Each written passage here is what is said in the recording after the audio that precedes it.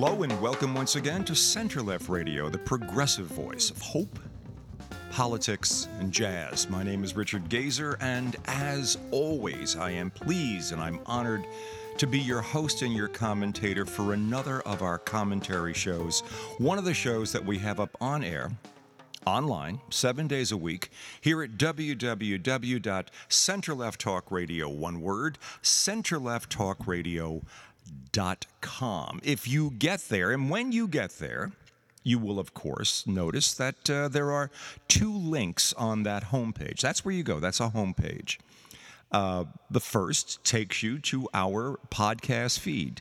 There's a very good chance that that's what you did or have set up somewhere in some internet-able device that allowed you to get to the show that you're listening to right now. The second link is what we call our radio loop, and that gives you the opportunity to experience us in a kind of analogish sort of way, kind of the way you would expect, if you were to simply flick on your radio dial in I don't know. It could be anywhere from the 1930s. Well, no, the 30s, the tubes would have had to have warmed up first. So from the period of transistor radios, when would that be? I guess sometime in the late 50s, early 60s, when transistors first became fairly commonplace. It was the 60s by the time they were commonplace. And you'd turn on the dial, and the radio would automatically click in.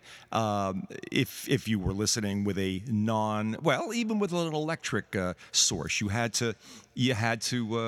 have had to wait for tubes before then.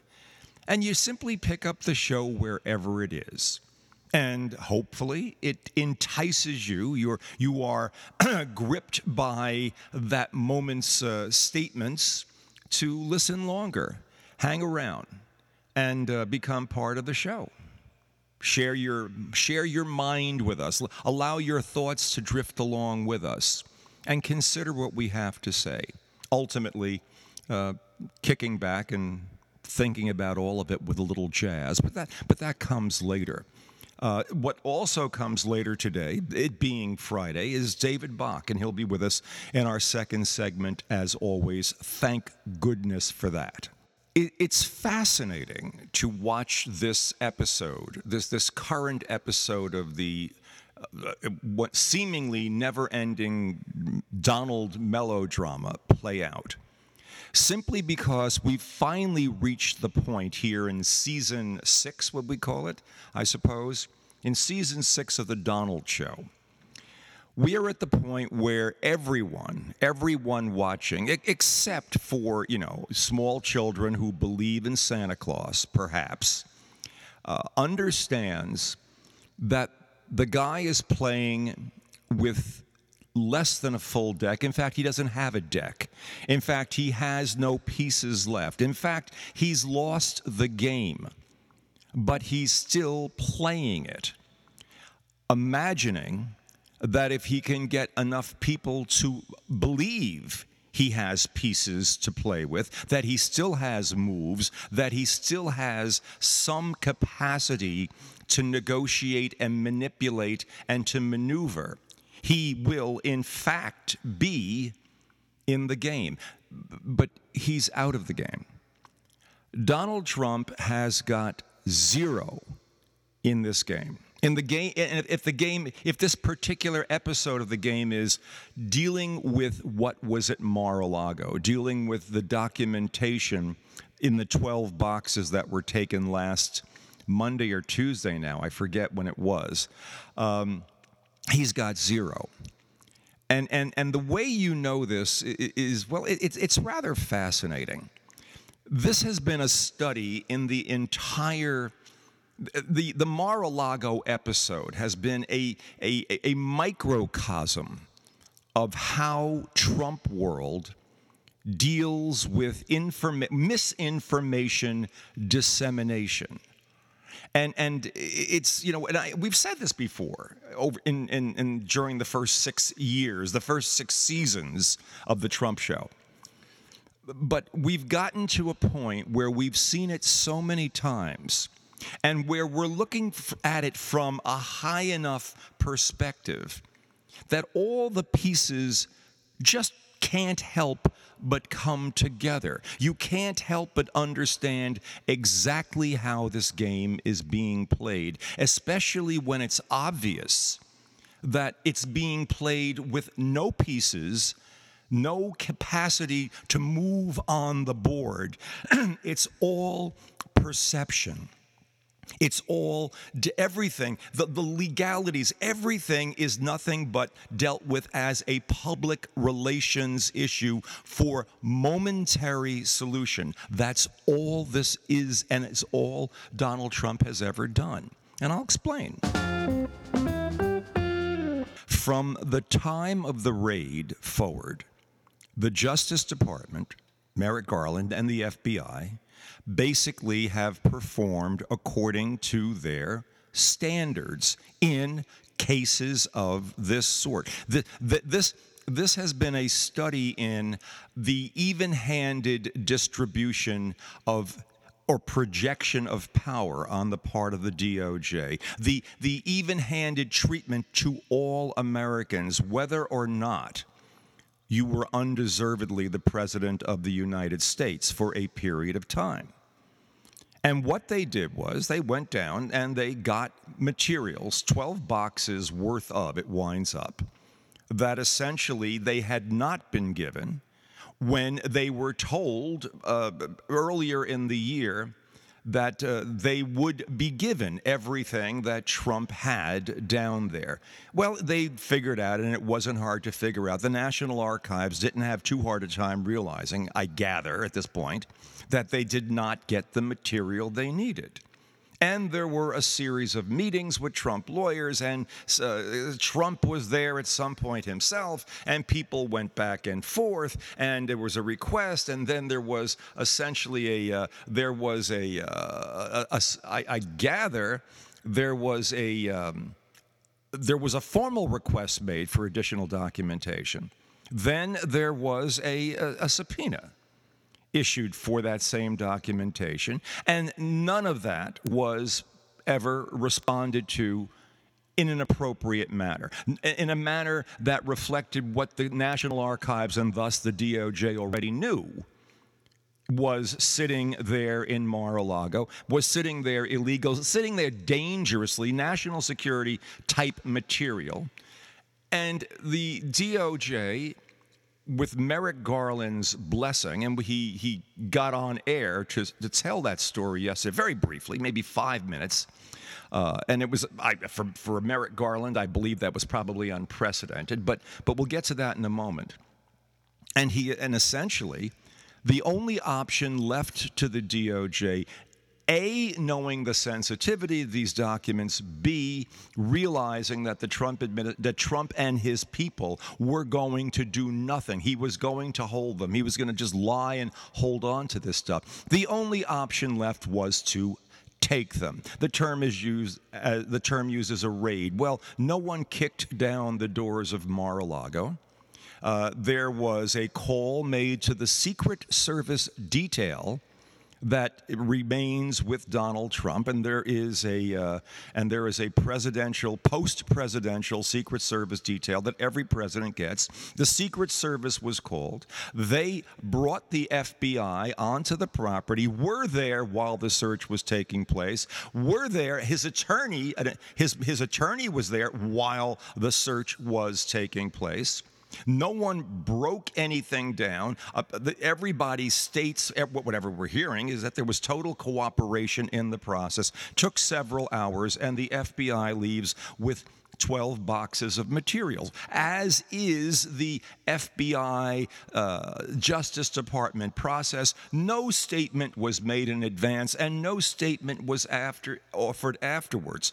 Why would that be? Because the effort to preserve the rights of the defendant, who was presumed to be innocent, include not publicizing and not playing off of the knowledge that there has been a seizure of materials.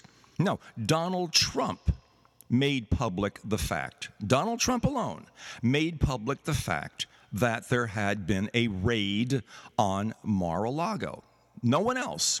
He opened the Pandora's box of information. Why would Donald do that? Easy, because it was the one way in which he could get control of the narrative and do what? Get his base that has had fewer than... It's a smaller and smaller base, and it hasn't quite been as energized, perhaps, as he'd like. But here's an opportunity. And Donald, again, you deal with legal issues are dealt with as public relations challenges, and they're always dealt with in the most immediate, in the shortest frame of time. How do I win the cycle today? How do I deal with today's news cycle? You understand that. You understand how Donald Trump basically functions generally in terms of speaking and public relations. It's today, today, today. And if winning today simply means putting it off till tomorrow, then I've won today. In other words,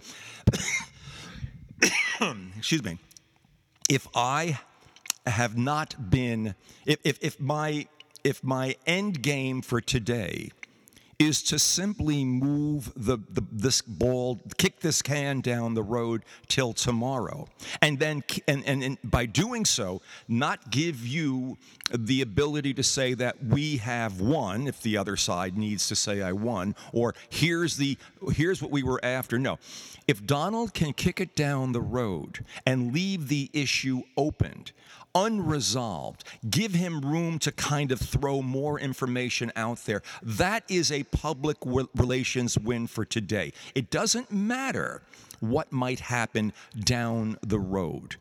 You'll deal with down the road when down the road comes up. Now, that might be the stupidest of legal strategies, but it's how Donald works, because when you kick the can down the road, you give the lawyers something else to chase after. You always make sure that there are lawyers involved in this, and that it winds up in a lawyer-to-lawyer decision situation, and allows for room for negotiation, room for some kind of settlement if that's the case, or you simply wear down the other side.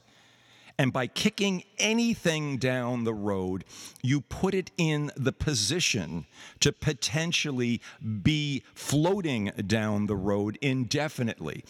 In the case of Donald, the last 6 seasons of Donald, there are so many cans that are being kicked down the road, or were being kicked down the road at the same moment, that you couldn't basically keep up with it. From a public relations perspective, it was basically Donald throwing something new at everybody every day, several times a day. And you just couldn't keep up with it. The January 6th committee hearings basically are a testament to that as well. I divert into that for a moment. We're hearing so much of what we had already heard in media. Much of what anyone listening who has paid some attention over the last 2 years or so was hearing and has been hearing and will continue to hear, I gather, with the January 6th committee, is material that's been out there. But there's been and I'm talking about damning material about Trump and his allies.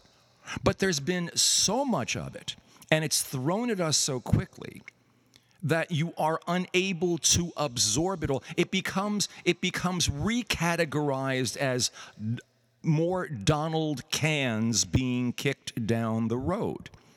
And because there are so many other cans, the appropriate reaction, the appropriate vitriol, the appropriate legal reaction, the appropriate criminality or criminalization of things never seems to congeal because other stuff gets in the way. It's an amazing strategy. And it's only a strategy that can be pulled off if you're sitting in the office of the President of the United States. You know you can't be, the Justice Department, simply by precedent, not by law, but by precedent, does not indict a sitting president. So the president, this one, knowing that, uses this, since he has absolutely doesn't give a damn about precedent or ethics or morality. It is what's convenient, what will work to help me win today's public relations battle. Everything is today's public relations battle. Keep that in mind. Now, since he wound up in Mar-a-Lago, I think most people can appreciate there's less for Donald to throw out there on a daily basis. But he, of course, wants to, preserve his options. And apparently, by taking all of this classified documentation with him, I have to, and again, this is an assumption, basically is preserving his ability in his mind to have some negotiating position with whomever. Maybe it's the government. We want our stuff back. Well, okay, I've got this here. So don't mess with me. Or perhaps it's for something he needs from some government, from some country. Hi, I want another couple of towers with my name on it, and I want to make this much money for it as well. Here's what I have that you might be interested in. Why else would you be holding classified documentation that is, by definition, and already this much we know, so highly sensitive that it could really harm the country?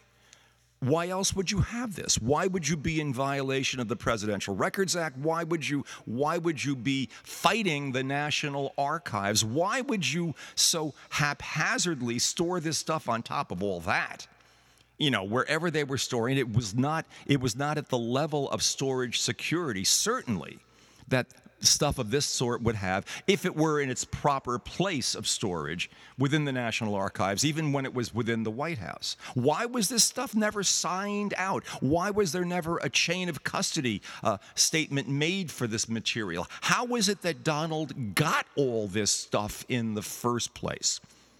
All of this will be somehow dealt with as time goes on. But getting back to what I said earlier, there is nothing in this game. Donald doesn't have any pieces.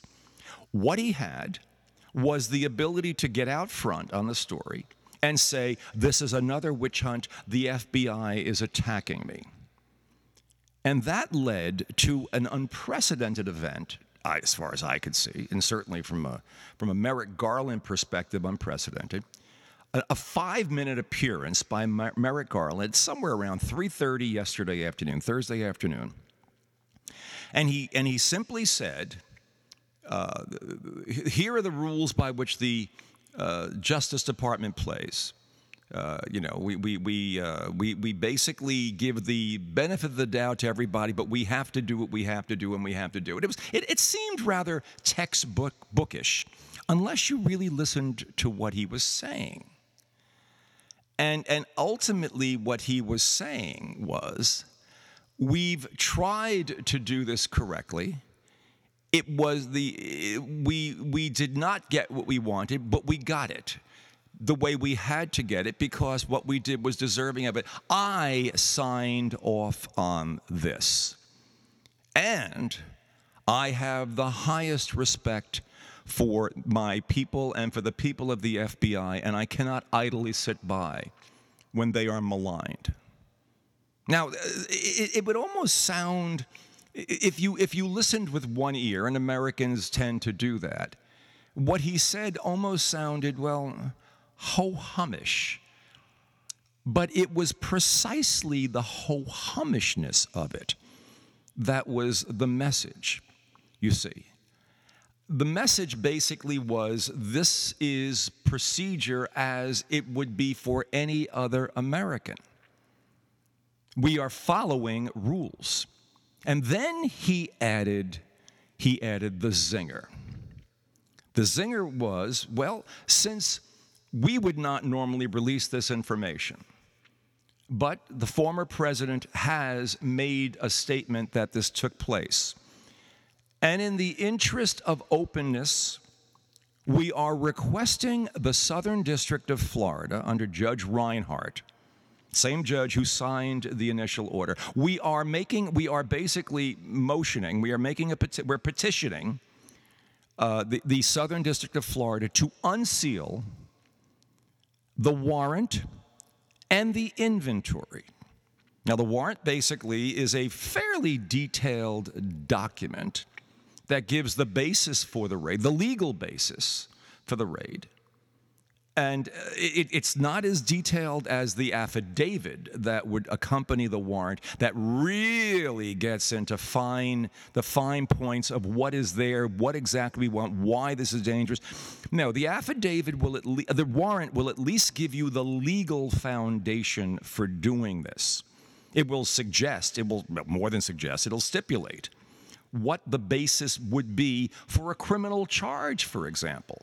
In other words, this is essentially this is the level of difficulty this defendant, not a defendant, but that this individual is putting us through. This is what they've done wrong. This is what they're in violation of by holding on to this material. And if you simply figure out what the law is and what the violation is, you can infer quite readily, if this were pursued as a trial, in a criminal trial, this is the criminal exposure. And read the sentencing guidelines and figure out what kind of danger Donald and others around him would be in for holding on to this information. You could glean all this from the warrant, okay, that went with this. And then there is an inventory, which by federal law must be left behind by the agents once they've left of what they've taken. In other words, hey, we took stuff from you, but we can't lie about what we took out. Now, the level of detail in that inventory, how much time an agent would have to put this together in a way that is fully revealing of what was taken, down to inferences of criminality based on how classified a document was. I have questions as to how that'll work out. But it's the warrant that I'm very, very interested in seeing. The Justice Department has taken the step of unsealing the warrant. Now, in our system, as a rule, all documentation used within the legal system, within the judiciary, within all of the court systems, all documentation is presumed to be, every effort is made to make everything that is involved in especially in our criminal justice system, public knowledge. We're not supposed to be running a sub rosa criminal judicial system that no one knows about. The documentation is all secret. Yes, there are things that are secret. Many things that Donald Trump would be involved with, I have no doubt, will be secret. And it will remain secret even once these documents are unsealed, and if they're, depending on the level to which their contents are made public. But basically, the idea is not to make this stuff secret. That's the idea. Trump, by basically saying that he had been raided, gave the FBI the ability to take the next step and say, we're going to, yes, fine, we want to unseal these. This happens all the time, by the way. This is nothing new. Documents, warrants and inventories from raids are made public almost routinely. But Donald, basically, who's had the warrant, who's had the inventory, who's had the affidavit, his attorneys have had the affidavit, they could very well make them public themselves. Donald could have made this public himself. He could have done that before his people began blaming the FBI for witch hunting and basically harassing him and making him the most beleaguered ex-president or anything in American history. He could have he could have done it before some Looney Tune out in the Midwest, basically, who had also, it winds up, had been at the Capitol during the January 6th invasion, got himself killed after he tried shooting a nail gun into a local FBI office, had a standoff with FBI agents, ultimately got himself killed. He could have done this before online media sources, before all the social media sources that are basically crazy hangouts for anti-Semites and white nationalists began posting the fact that there was going to have to be, now there has to be a civil war because the FBI basically is taking over everything and they're after our president or whatever the hell. He could have released this inventory of material and the warrant supporting it at any time in the last 4 or 5 days while all hell was breaking loose. It is a perfect analogy, in my mind, to what he did for the 187 minutes during which the Capitol was being raided, during which he did not call for any additional police, during which he did not call for the National Guard, during which he did not tell people to stop, during which he essentially watched TV on Fox and watched the whole thing play out, with constant requests being made from the people around him to do something about it. No, there is public relations value to getting out your own narrative or putting out no narrative, letting the narrative play out. But getting the information upper hand is all that matters to this guy. And who is harmed is absolutely irrelevant. It is, in my mind, a perfect analogy to January 6th. The different, in one case, action, in the other case, inaction. Well, the action for January 6th had taken place at the Ellipse rally, at the speech that he gave and that others gave prior to the event. Now we're going to the Capitol. We're going to raid the place. No, let's go down there. We've got to go down there. Blah blah blah. I'll be with you. And of course, he's not. That's exactly how the guy operates. And of course, January 6th was an insurrection fomented by Donald. Well, he'll pay a price for that in some way, obviously. But here, it's an effort to do nothing once the government has made some kind of move. Once the battle has been engaged, to avoid doing anything that will remove the option of putting out a narrative that makes our side, his side, the beleaguered side, the side that's being wronged. And it's cost, at least from what we know, at least one person, it's cost one person their life so far. And it's caused untold amounts of anger and vitriol being built up, people threatening FBI agents all over the country. It's God, this is the other America, and it's hard to gauge often from where any of us sit, unless you're in the middle of it, just how much it's bubbling and fomenting and where it might go and what it might do at any given moment. I'm sure that our intelligence sources in this country are perpetually, these days, made aware of and constantly looking at all this. And they shouldn't have to be, but Donald is going out of his way to make sure this happens. Now, of course, does Donald ever say, go out and attack the FBI? No. That's not how he works. He says, I and we are the object of unfairness And we have a huge grievance, and it's ongoing, and this has got to stop, and they're after me, and this is absolutely insane, and there's just no basis for this. This is hard. They're ruining our country.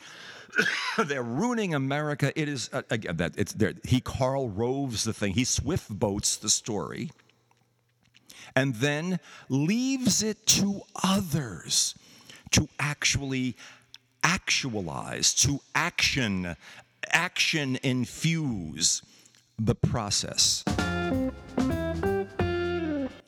It would be, and I haven't seen this. Maybe someone has done this already. Someone in the media has done this. But I would love to see a study of Donald. Take this event. Take January 6th. Take this event, and do a really detailed. And there's so many others. Do a detailed study from the point of the underlying circumstance. You know, the need to overthrow the election, therefore we have to stop Mike Pence from blah, blah, blah. Or we refuse to release this documentation, therefore blah, blah, blah, blah, blah. Start with that. Then go to the first statements from Donald Trump and carefully trace the lines.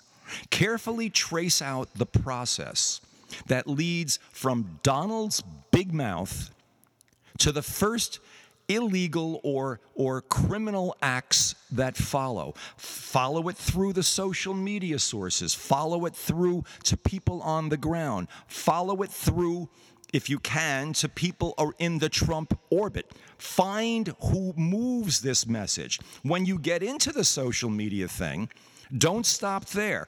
Go into Fox. Go into all the different people in Trump world and watch how the echo chamber builds up, and basically track this in a way that shows it's a repeated process.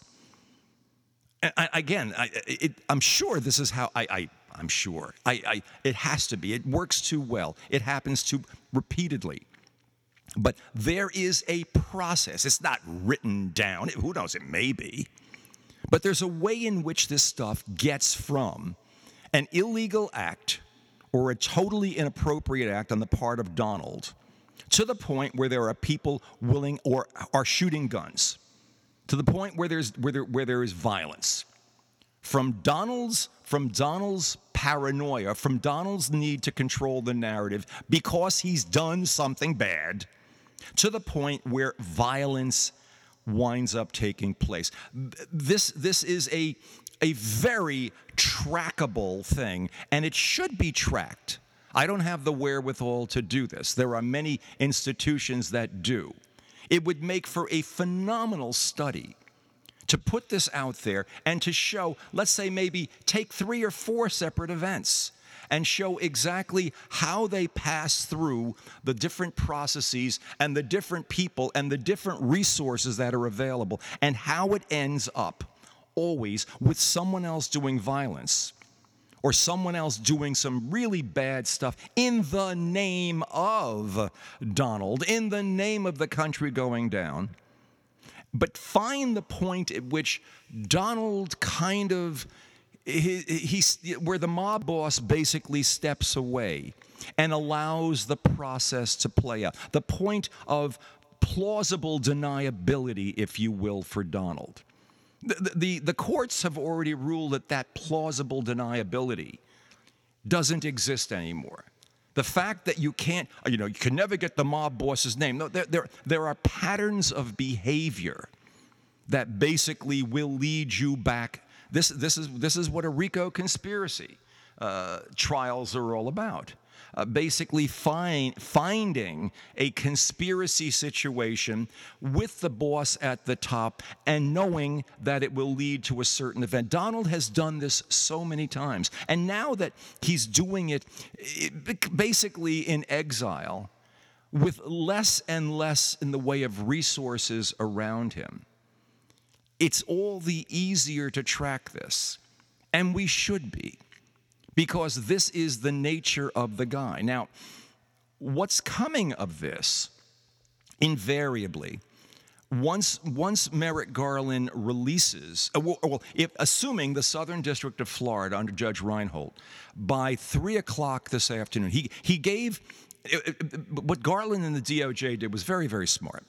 They gave Trump's attorneys the opportunity in their motion to basically respond and please offer any information you may have that would keep any of this secret. If you really believe there is a confidentiality issue or an issue that would basically make it inappropriate for your client, for Donald, the very existence of this stuff denies or defies a certain amount of privacy, duly asserted privacy. In other words, we're dealing with documentation it really is his. It is really private to him. He really has a right to have this. If you have any of that, says or infers the motion that was left with the Southern District of Florida by the Justice Department, please get here and do it and tell us. We want to know, and we're asking the court to basically deal with this. And the court turns around and says, yeah, that's reasonable. Mr. Trump, through his attorneys, you have until 3 p.m. today to basically lodge any objections to the full content of both the warrant and the inventory being put, not the affidavit. The affidavit would go into very, very fine detail. The affidavit is what ultimately moved the court to basically say, yes, the warrant should be issued.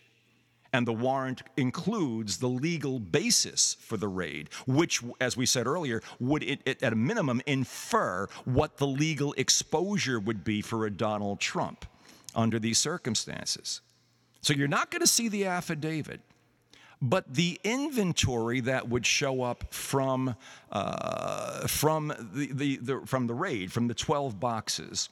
If Donald doesn't want something to be spoken about, if he feels that there's something that's very, very personal that it shouldn't be there, well, let us know, says the DOJ. Now, if Donald were to do that, of course, he raises the inference that he's holding on to something that he shouldn't be holding on to. So we know that that's the case to begin with. Otherwise, this wouldn't have happened in the first place. But for the sake of the Donald audience, the way this is playing out, essentially, now Donald is saying, now, in order to try to regain the narrative, go ahead. Release it all, said Donald in a statement that he put out last night. Release it all. I don't care. In fact, you should have, Donald, you could have released it any time from last Monday. Why didn't you release all that? No, go ahead, release it all. And he adds in this, it's not a tweet, obviously, he's off of Twitter, whatever the hell his platform is called. He adds, they lie, they cheat, they lie. He manages to say, he's inferring, if you read the whole, whatever he calls his email, his statement, his blog, I'm not sure.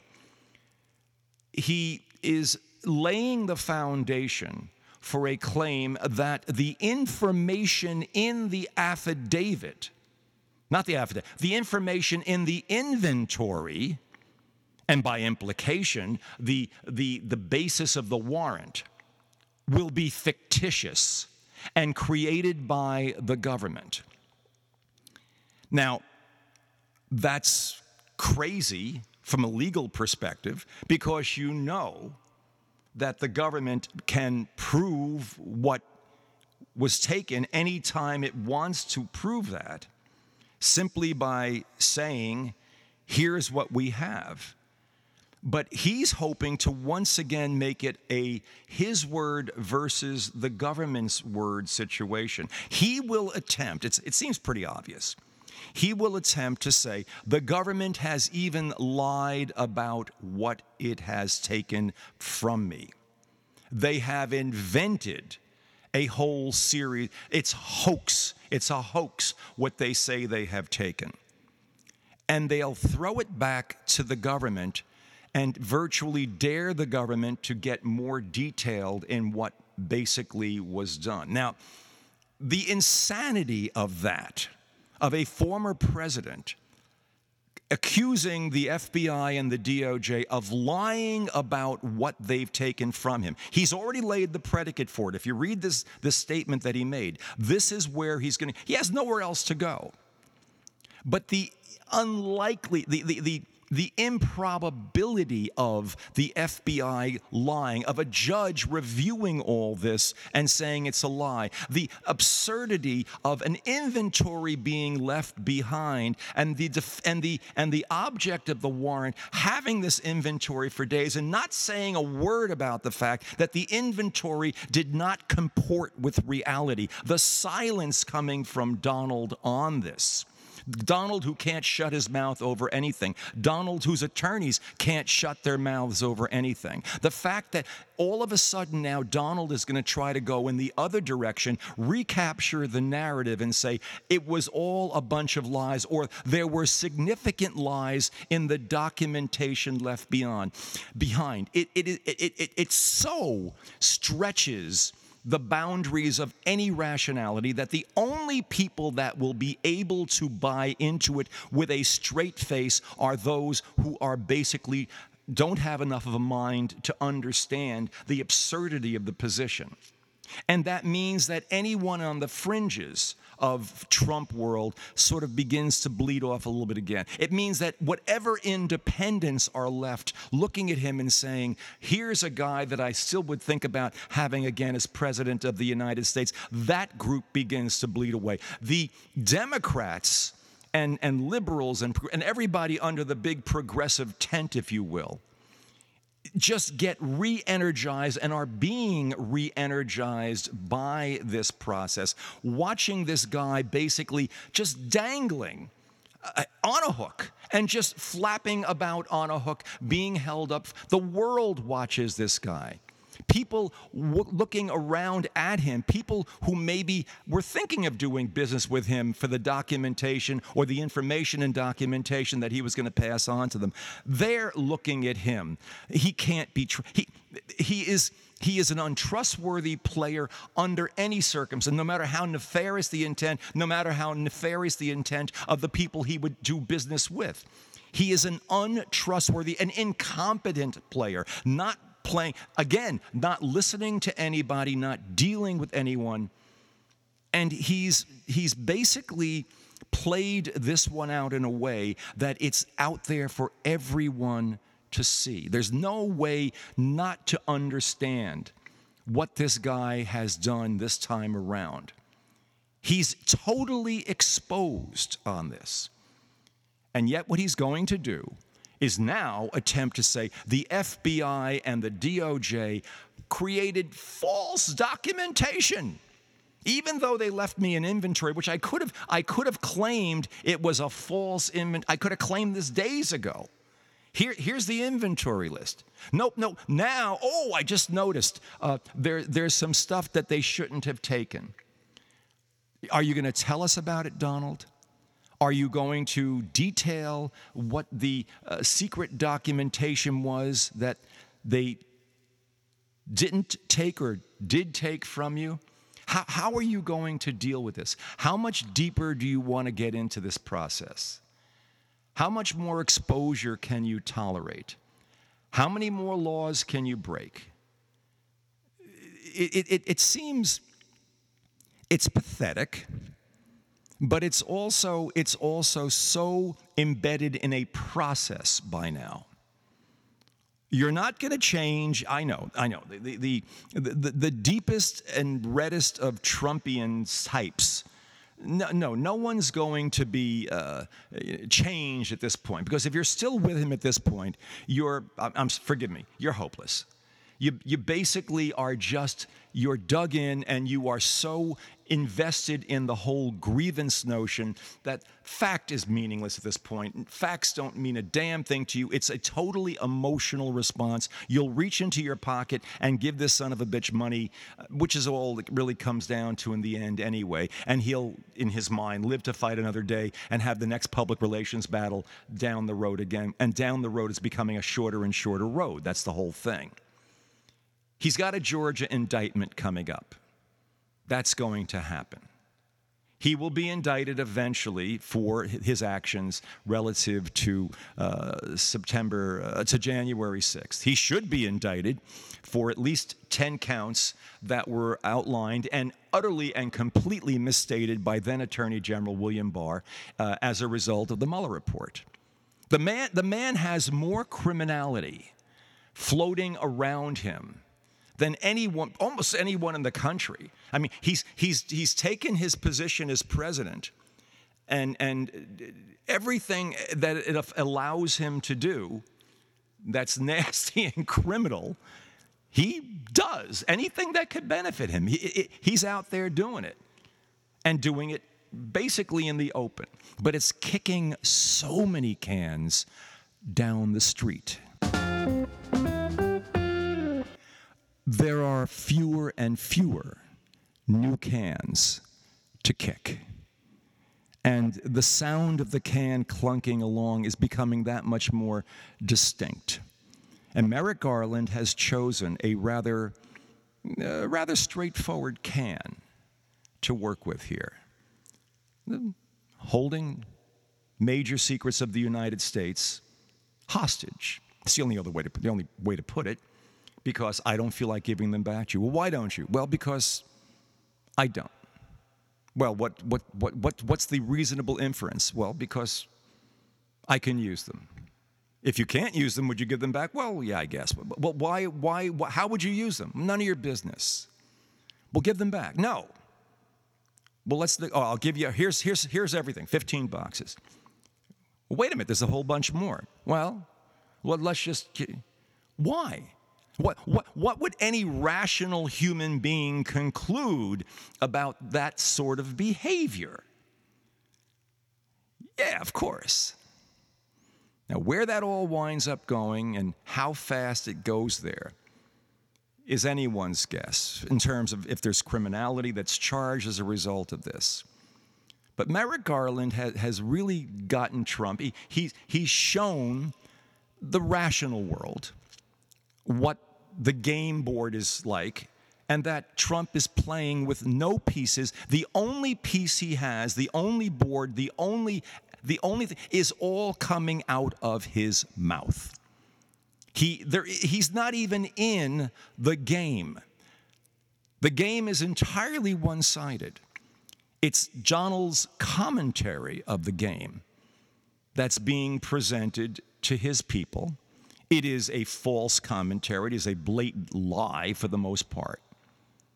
And it's how much further that commentary can be utilized, how much longer it can metastasize into violence, how much violence will be tolerated before people begin to just hear the sound of the can kicking down the road.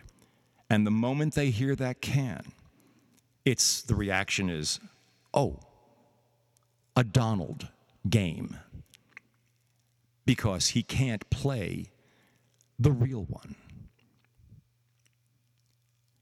We've got David Bach coming up in just a moment. This would be a nice time, don't you think, to think about what we've just talked about with a little jazz.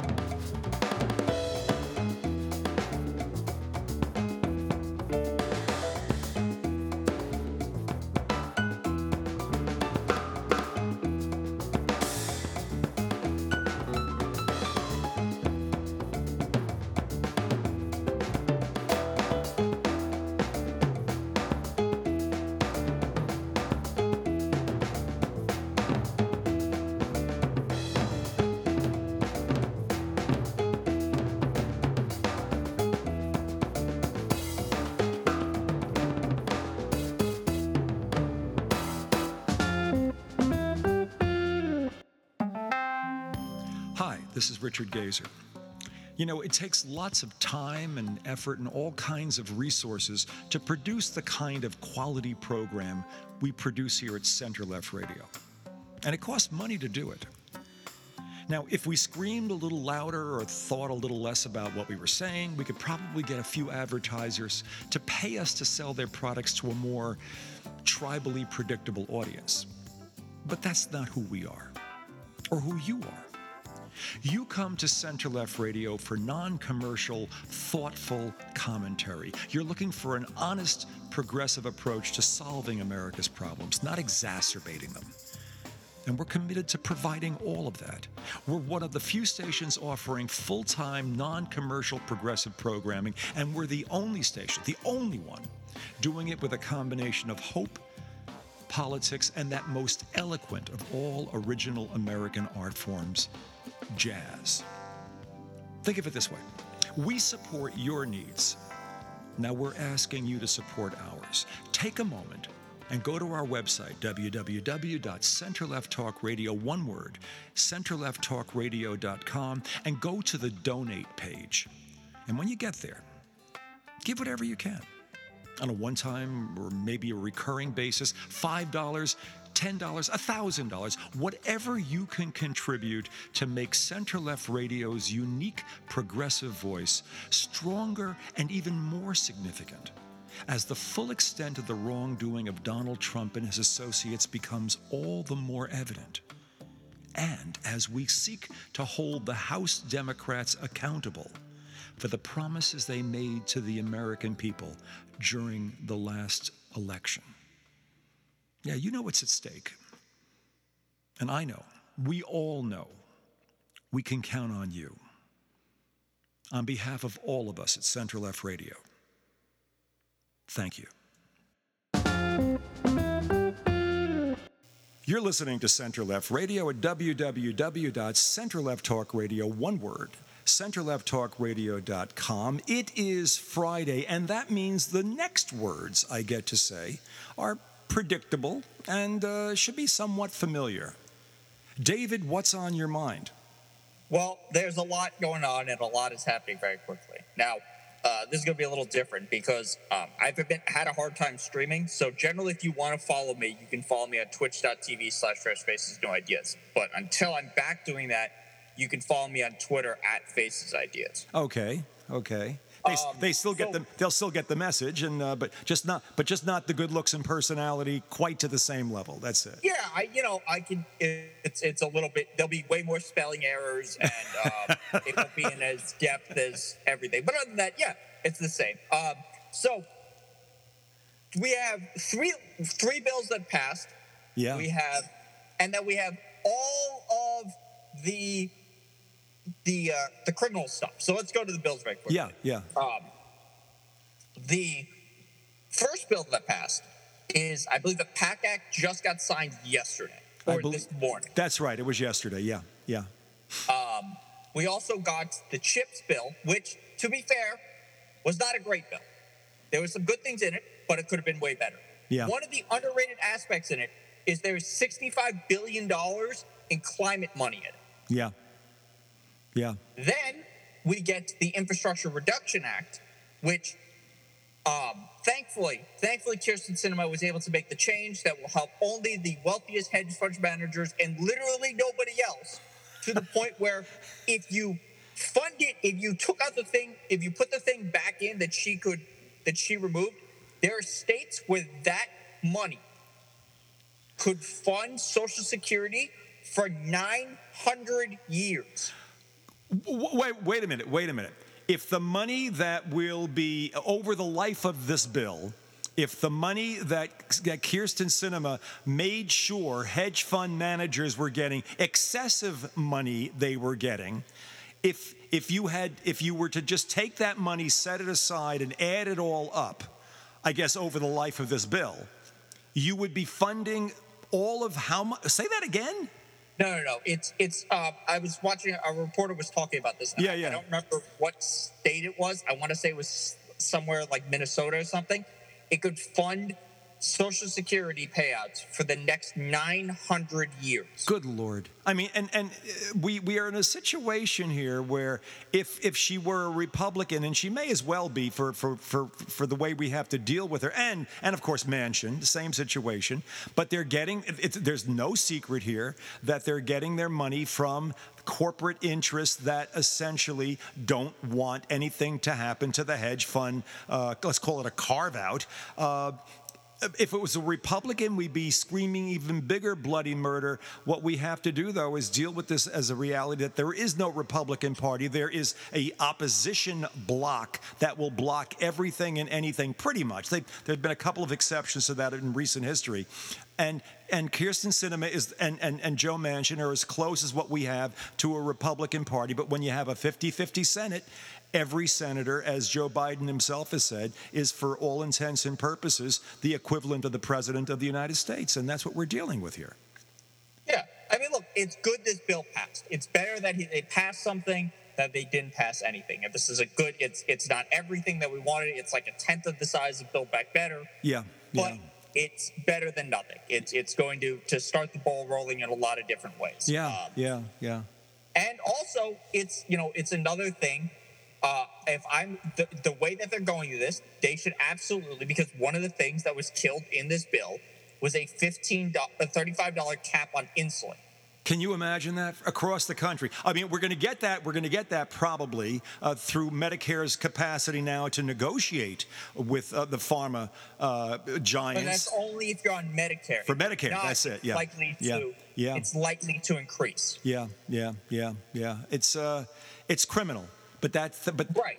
And if I may make, just one more point on that, and this is important, and I'm not, a lot of people are not picking up on this. A lot of people are saying that the reason that this happened was, somehow the Republicans were able to maneuver this. It wasn't a Republican maneuver that caused this. And if I'm taking this information from you, forgive me, I just want to make sure it gets out there. The Senate parliamentarian made the point that this particular piece of the legislation, the cap on all insulin, was outside the standard realm of what he deemed to be a finance bill. And that would have been permissibly and was permissibly done under reconciliation. In other words, the reconciliation process that was used for this bill was not something like a Mitch McConnell, we're going to reconcile the thing just because it's the only way we'll get it done. No, this was permissible under Senate regulations, and the parliamentarian blessed it. What the parliamentarian did not bless was the $35 cap. So they needed 60 senators to vote on that. And that's where the Republicans that's where their backs got up, and that's how this was screwed. Not because the Democrats somehow did something wrong or foolish. What they did was they played by the rules. I'm sorry, Dave, if I busted up your line of reasoning on that. That's a good explanation, because there's points to this that I'm going to build off of. Yeah. One of it is that vote got 57 votes. Yeah, they still managed to get seven Republican senators. So this is what they should do, because they've clearly seen that putting absolute pressure on no-brainer bills kills the Republicans and then gets it passed, and then they still have the backlash against it, like you just did with the PAC Act. Yeah. The response to this should be, you put a bill on the floor to cap insulin prices at $35, and you make them kill it. Yeah. Well, they just did it on one level. Now let's make it a separate bill and put it out there. The way they killed it, they can say, the parliamentarians did get it. First, I'll fire the parliamentarian. As soon as there's 51 senators, Democratic senators, you've replaced the parliamentarian. Fuck this parliamentarian.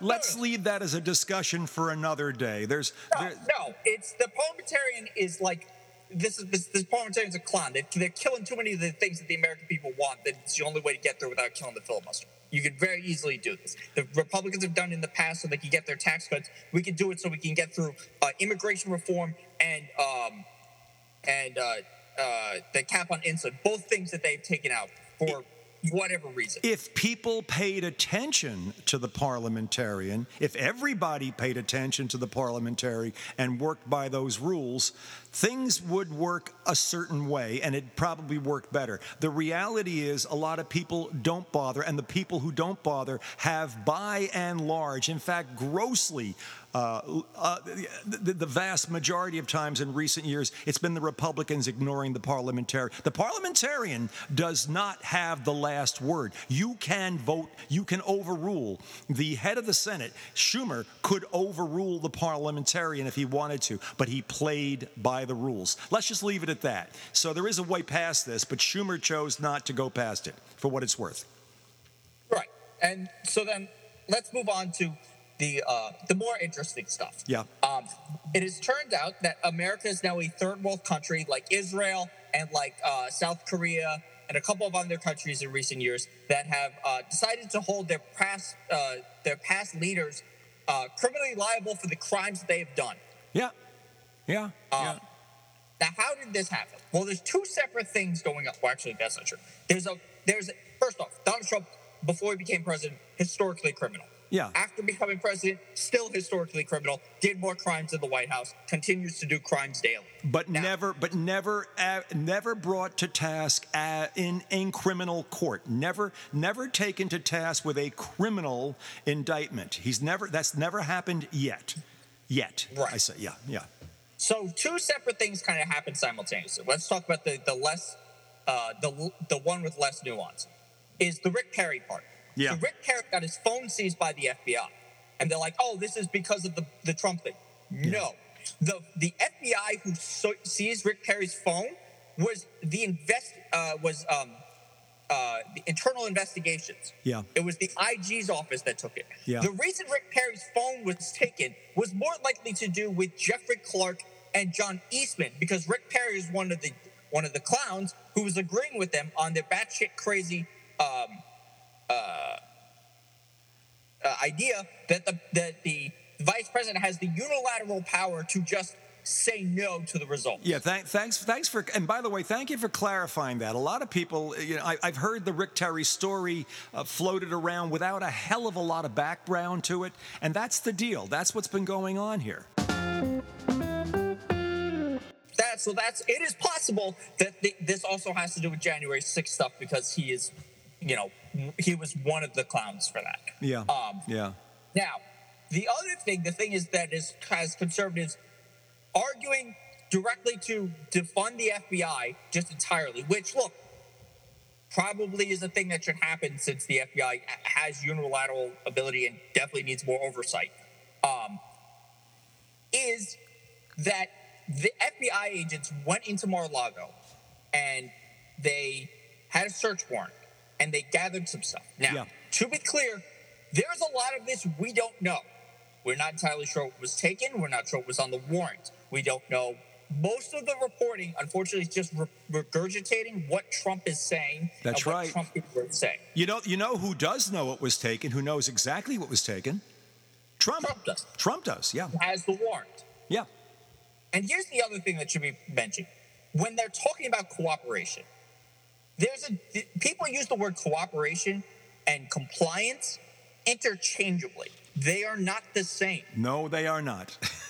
Just because you are complying with a subpoena does not mean you're cooperating. Steve Bannon was cooperating with January 6th before his trial, in the same way that Ali Alexander was cooperating with the FBI before whatever's going on with him. I don't know if he's in trial or is that he was complying with them, not cooperating, or is it the other way around? Which way are you saying it?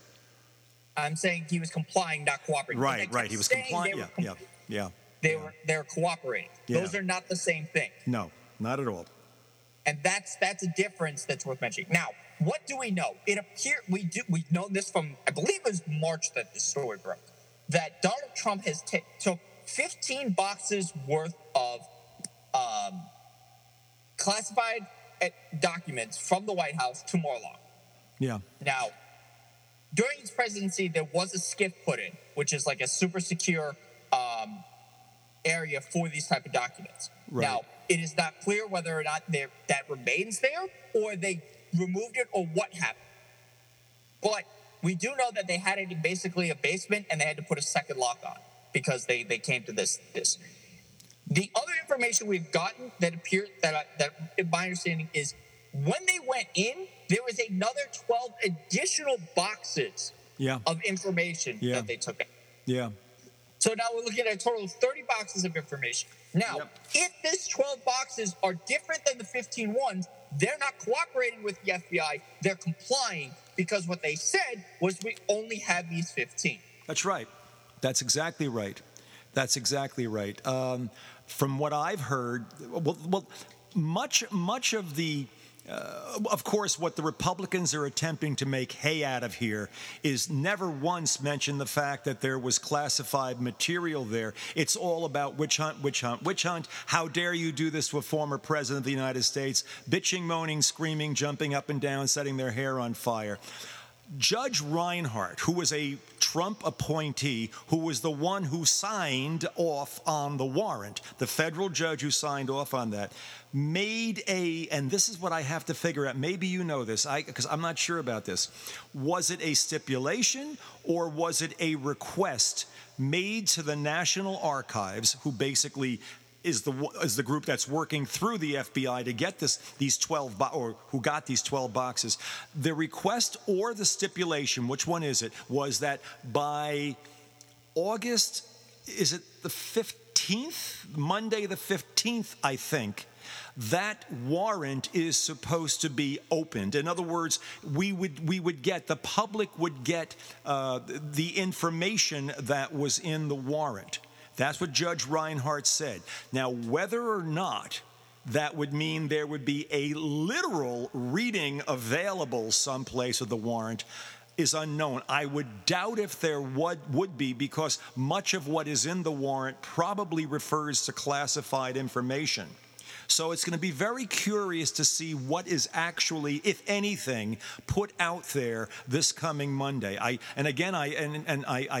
did not differentiate it. I didn't hear or understand whether it was a request or a demand made by the judge that the FBI, on behalf of the Department on behalf of who they were working for here, essentially has to put this information out. Have you heard anything more about this?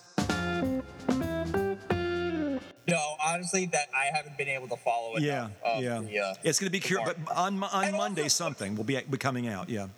And another important thing of this is what exactly are they searching? Is it just being searched under the Archives Act, or is it also being searched under the Espionage Act for potentially trading secrets?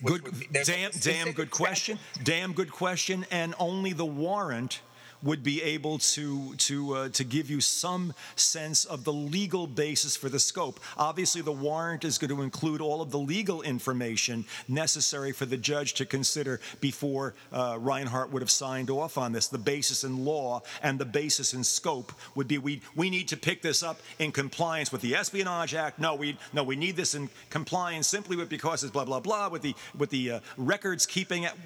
You'll get that in the warrant if we can get the warrant. But you know as well as I do, and I think this is a point I'm sure you'll want to make, about what the nature or what the responsibility traditionally of the FBI or the Justice Department or of any judge signing off on this. What is the standard procedure relative to letting information out, even after the fact? Right. And then the other thing that we need to talk about is the response to this from the right. Oh, yeah, of course, yeah. And so first off, it's just craziness, because they're not even entertaining the fact that, hey, maybe he did something illegal. No one is touching the basis for the raid, for the basis for going on premises. No one's going near it. They won't touch it. Just jump up and down, yell, scream. The old thing is, when the old in the federal courts, when the attorney who really has a bad case, when the law's not on your side, you pound the table for the facts. When the facts aren't on your side, you pound the table for the law, and say that's when you have neither the law nor the facts, you pound the police.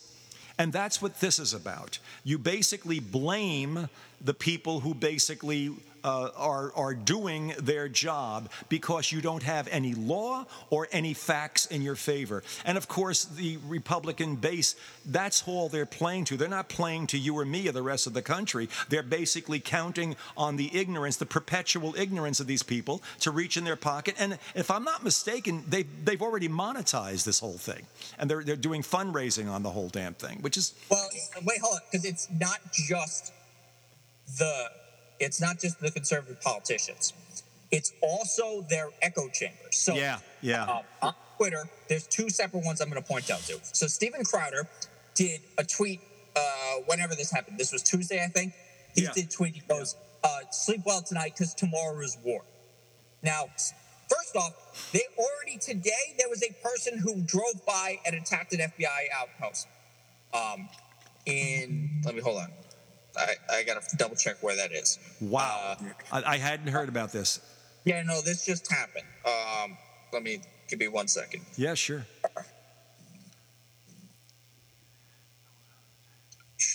I'll play some music if we have to in between. No, I'll take another. No, go ahead.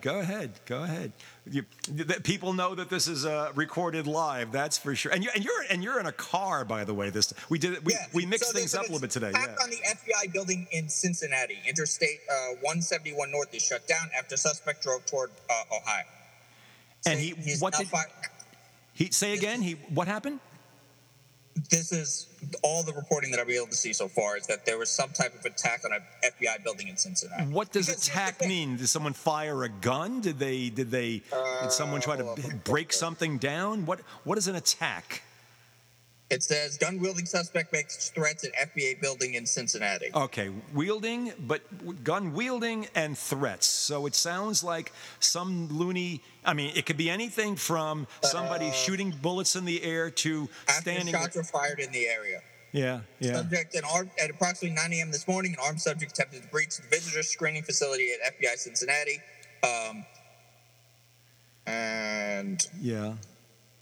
That appears to be all that's going on right now because I think it's still unfolding. But the point of this is when they're saying things like this, they're like, "Oh, this is war. This is they're coming after." First off, my favorite thing is if they can do this to a president, they can do this to you.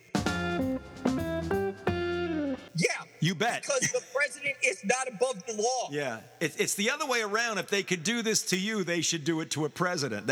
That's the important part over here. And this is the important thing that there is a little bit of ray of hope for this.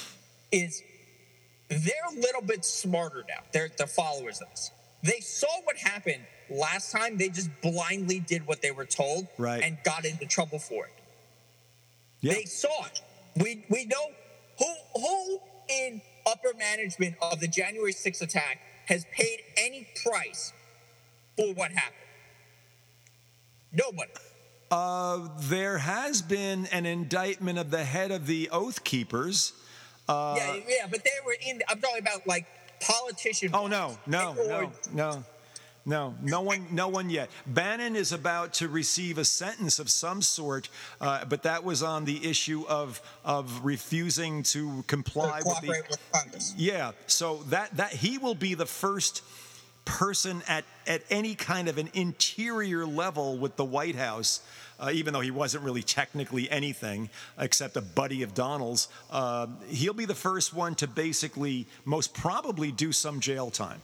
And that'll kind of break the mold, and the press will go wild, and the right wing and will go wild and everything with that as well.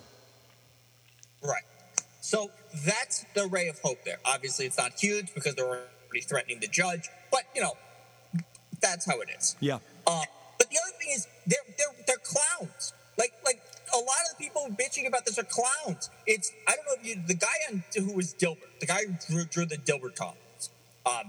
Yeah. Saying, I'll give my government 48 hours to give us some information. And then he put out a tweet today saying, all right, I waited 48 hours. I didn't get anything. Phase 2 starts. It's like, okay, what's phase 2? Also, what are you going to do? Like, who are you? You're the guy who wrote Dilbert and is kind of having a mental breakdown online. But that's not the point. Like, that's what it seems to be, yeah. This is the thing. And also, one real quick point, because we didn't get to this. This isn't like totally relevant to this, but fucking CPAC happened, and Viktor Orban was a keynote speaker to this. Can you imagine that? Can you imagine that? That was, oh, my God. All right, well, look, these people have no shame. I mean, first off, there is no equivalency to CPAC on the left. Second, I was trying to think about this. I was talking to somebody about this. There's no equivalency to a left-leaning leader that would be as outrageous as Viktor Orban.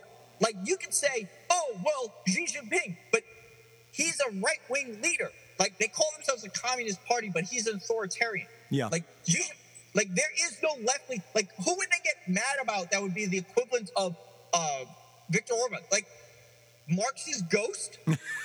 Yeah. Oh, my God. Again, I think you, I, and all of our listeners know that basically the only audience for this is the base.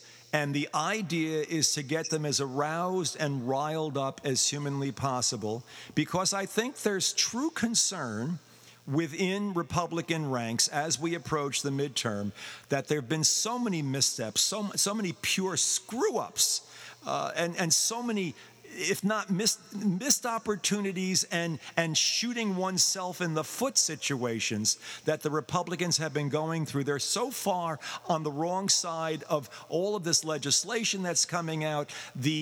The economy seems to be lightening. Gas prices seem to be dropping. There was a report yesterday that the cost of food generally and its factor within the inflation process is easing. The Dow is back approaching the 34,000 mark again rather quickly. All of these things are combining to scare the living shit out of the Republicans right now, and they're looking for everything and anything they can do. And since they have no agenda, since they have no platform, since all they have is a blood-curdling desire for power and a need to worship Donald, they're doing exactly what you would expect, rabble-rousing at the worst possible level, and they're going to pay a price for it. Hopefully the rest of us won't have to pay as much of a price. I don't know.